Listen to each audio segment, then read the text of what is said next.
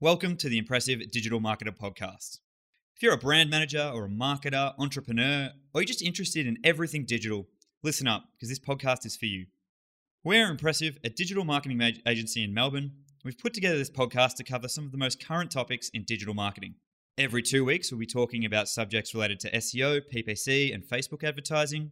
Some of the industry's experts will be jumping in on the mic for each show with a different set of hosts every fortnight.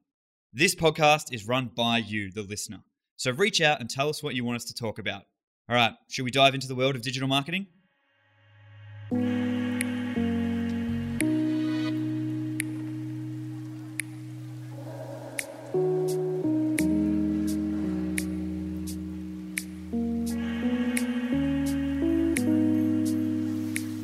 Hello and welcome to the Impressive Digital Marketer Podcast, everyone. Welcome. My name is Nadia.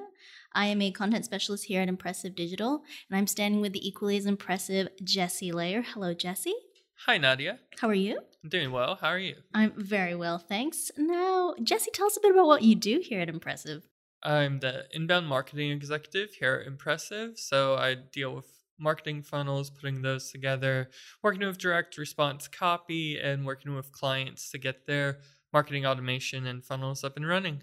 Oh, excellent. So it's safe to say that you make a point to stay up to date with everything digital. Yeah. Yeah, just because how imperative is that in this digital marketing age that we're living in? What importance is placed on staying ahead of the game?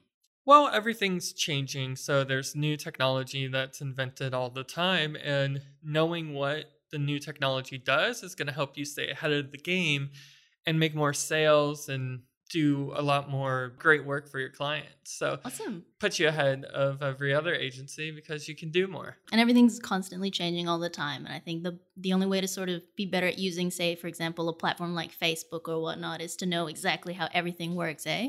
Yep. And especially when they update it all the time. So you need to know how that's going to interact with all the stuff that you're already doing, as well as stuff that you'll do in the future. So staying ahead of the game is very important. And that brings us to our eponymously named podcast of how artificial intelligence will change SEO and content marketing. Now, Jesse, no matter your industry, marketing or cybersecurity, for example, or hospitality, you just have to look online to see that AI, artificial intelligence, is a buzzword that's circulating all over the place. So can you tell us a bit about what AI is exactly? So artificial intelligence is something that you see a lot in science fiction. It's going to bring about the end times. The robots are going to rise and kill us. No, that's not what artificial intelligence is. Artificial intelligence is actually more of a synthesis of a bunch of different sciences. So it's like psychology and linguistics and biology and all these types of things that come together within a computer system in order to replicate human intelligence. So artificial intelligence is actually just trying to get a computer to think and react in ways that a human would. Okay. And to also talk to human beings like another human being is talking to them. So it's basically, I suppose, when you're dealing with a computer, you're teaching it how to think like a human and just providing a lot of data to it, and then it makes those decisions on its own? Would that be sort of a very big generalization? Well, let's think about artificial intelligence in this way to really describe what it is. And I'll bring up video games, right? So in video games, you're playing a single player campaign and you're going against a bunch of simulated bad guys that are coming up to you that are trying to make you lose the game. Now, those characters, those enemies as they're called, are there to provide obstacles for you. They're there to simulate as if other people are playing the game against you and trying to react like a human would to get to a certain level of challenge so that it's fun. It's fun to do challenging things. Now, if you're playing a game with really bad AI, if instead of like coming to attack you, it just walks into the wall over and over again, then okay, that's something that a human would never do. That's something that like a human controlled character would never do. And so it sucks. But if the AI is too good, if you program it to just know how to do everything in the game, that you load the game, you don't even see where the enemy is, you just automatically die because it's so good at the game. That's also bad AI because then it feels cheap. It feels like the computer knows something that no human would. So that's a perfect example. You have to tune it so that it's reacting and playing like another human would, instead of just, oh, the computer can do whatever. It knows where everything is, so it's just going to kill you. So I think like that brings us to our next question, which is, what are the limitations of AI? Would you therefore say that the limitations are human imposed, I suppose? The limitations of AI are the fact that computers don't actually know how to read human emotions at this point. They're getting better at it by analyzing people's facial structures. But again, most AI is just going to live in a computer architecture. It's not going to be living in the organic world. It's not going to be walking around. It's not going to be, okay, if you talk to the AI on your phone, it can maybe decide what's going on through intonations in your voice and how you feel, but it's not looking at your face and seeing that what actual emotions you're portraying. So yeah, it's limited by what we can feed into it, and it's also limited by its environment. So if it's only on the computer, then it can't actually be interacting with things outside of the computer. So who would you say is more powerful, humans or robots? Is this a case of Skynet? Humans are more powerful.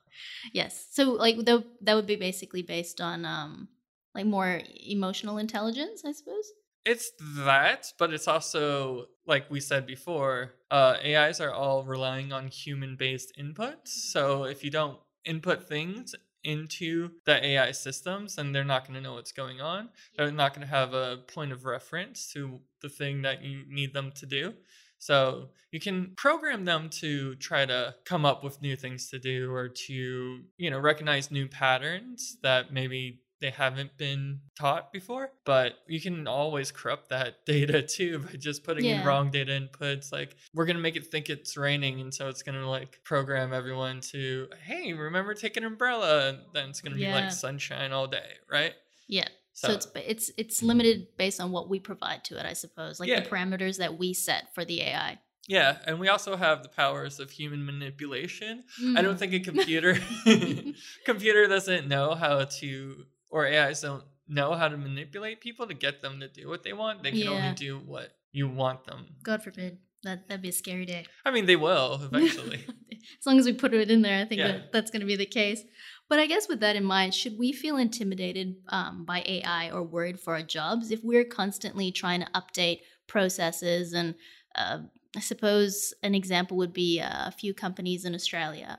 They've let go of a lot of their staff because they're able to sort of program their AI to do a lot of tasks, I suppose, that are usually left to humans. But like, I think sub-editing was one of them. So like, should we be afraid that perhaps at some point the human eye or sort of human involvement in our job is not going to be required because AI will take over? There's a yes and a no. So the yes is that, there are going to be some tasks that the AI can just do way better than a human can. Yeah. Depending on how the AI has learned, depending on what it's programmed to do. So some tasks will be automated. AI will take over those tasks. But also with new emerging technologies like that, then there are new jobs to actually understand how the AIs work. So, okay, you're having a tech problem with the AI, right? Like, it's not doing the thing that you want it to do. You're trying to get some output from it, but it's just like going crazy. So have to call an AI technician to come in and troubleshoot it and figure out what's actually going on. So there's just going to be like more emerging jobs within that sector. But again, I mean, with every emerging technology, you're going to lose the old jobs, right? But a new door will open, I suppose. Yeah. It allows you to be more efficient with your time at work. Yeah. You're more so thinking about, making more connections with your clients. You're thinking more about how to innovate on a new piece of technology. So now that we have the AIs to do this, then I can now go and start doing something else that is all based on humans. And what I think about that is, so you get the AIs to do all the written content, putting all that together and sub-editing. But what can't AIs do? They can't really make videos. Sure, they can, but they're really crappy when they make them. It's just all a bunch of like stock footage that's really like algorithmically driven, and it's just a mess, right?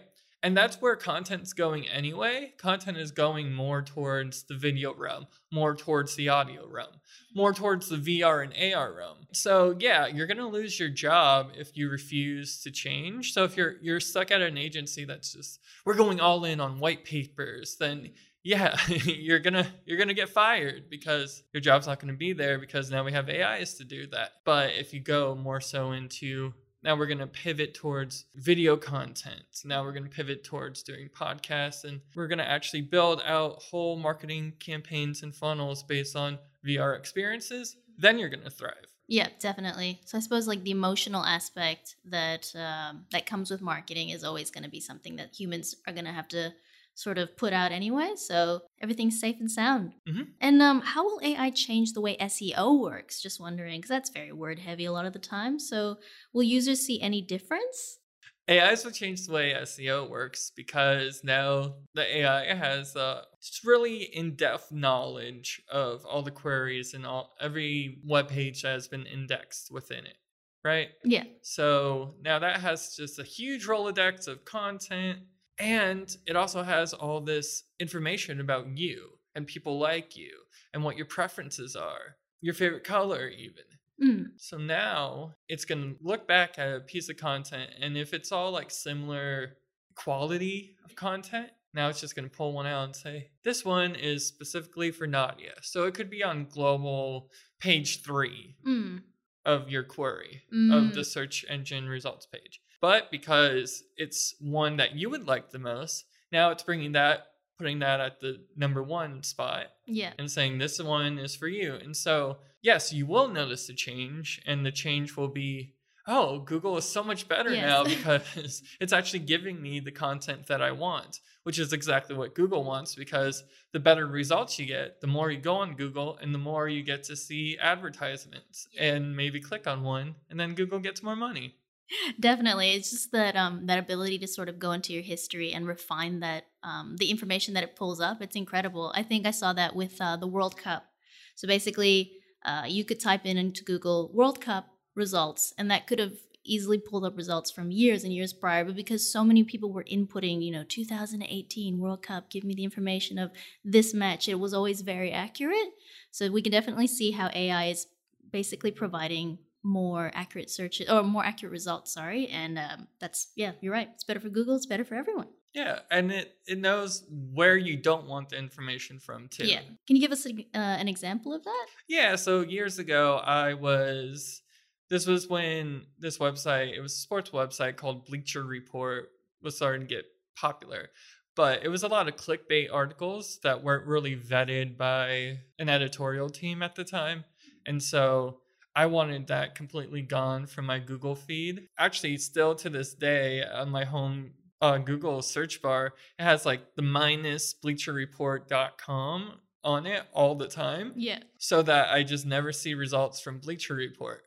But now, with the progression of SEO, it'll know that I don't like that website, and then it'll never show me results from that website because it's just like, yeah, he's just going to skip over it. Hates this website. And with that in mind, I guess, will we still need SEO specialists and content writers, or will humans have to sort of change the way they're sort of writing content to work in tandem with the machines? Like, what would that look like for SEO and content writers in future? Yeah, so artificial intelligence is already capable of like putting together articles that are information based. Yeah. And so it just can pull it together, find out what the main parts are, because it's like what we said, we put in all this data. So if you want to do like supervised learning, I think it's called, for machine learning. So you just put in all this data from articles, right? From the millions and billions of articles that are posted online, all the good ones, like from journalists that follow the same structure. So now it knows the pattern to create content. So it's like, okay, got to put all the most important information at the beginning, and then write this, put smaller, less important information, second paragraph, until you get to the end. And so I can put that together real quick. Yeah. The AI can. So then, okay, now we got that. Now the AI is pushing out those stories. But for the SEO and content writers now you get to explore more. You get to explore more with the content that you're creating. You get to explore more with tonality, right? So Yeah, the now, subtleties that only humans, I suppose, would be able to notice rather than a ham-fisted attempt by a computer to sort of see what's... exactly. So it's becoming way more important for content marketers and for brands to establish their brand personality so that there's something that makes you stand out. Right? So what are the things that you actually write about? What are the things you actually care about, and how do you write about them? Yeah, just I suppose use AI as a partner, I suppose, that will help you get like the workload done and be as efficient as possible. But yeah, like you were saying, use that time to really hone in on your personality and making human connections, which only humans can do, I suppose. Yeah. And also you got to think, okay, if the AIs can write all of this content, then okay, well, I can get this content from anywhere. So why would I choose to get it from one place over the other? Or why would the AI choose to get it from this place for me over another place? And that's where you'd start your differentiators. That's where you set yourself apart from all the other generic content.